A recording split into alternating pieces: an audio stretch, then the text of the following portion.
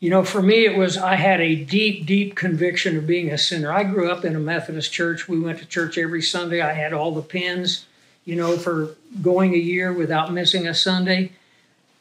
And I came away with only one understanding, but it was a good one because it was part of the building blocks that led me to faith, and that was sinners go to hell.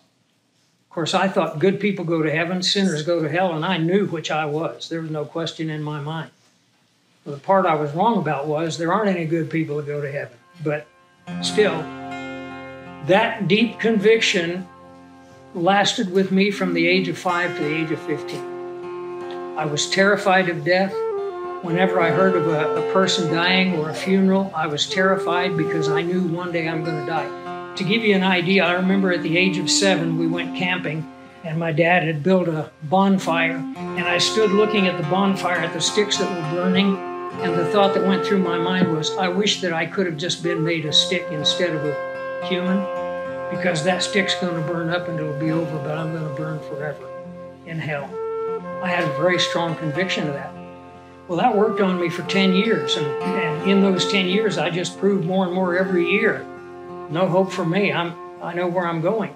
And then finally, a guy came to me, and we met and shared with me John 3:16. And to be honest, I didn't understand it at all. But he said, memorize this verse. And I did. And I met up with him 2 or 3 weeks later, and he said, did you memorize the verse? I said, yeah, I could quote it. John 3:16. For God so loved the world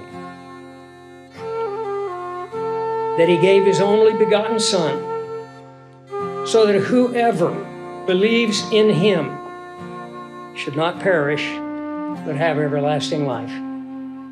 I went through it. Didn't mean anything to me. Well, he thought I had become a believer. I didn't understand what the verse meant. About a year later, I went to a church, and the only reason I went was my girlfriend asked me, and I went to spend time with her, of course. And I'm sitting in this church, and the pastor stands up, and he starts preaching the gospel, and for the first time in my life, I understood. Christ died in our place. God sent Christ to take my place on the cross, to pay my penalty.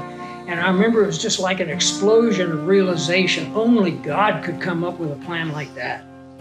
No human being could come up with that plan. Any human being would want some kind of revenge or some kind of payback, or, you know, a gift, a free gift. And it like exploded in my mind. And that was the day that I trusted Christ as my Savior.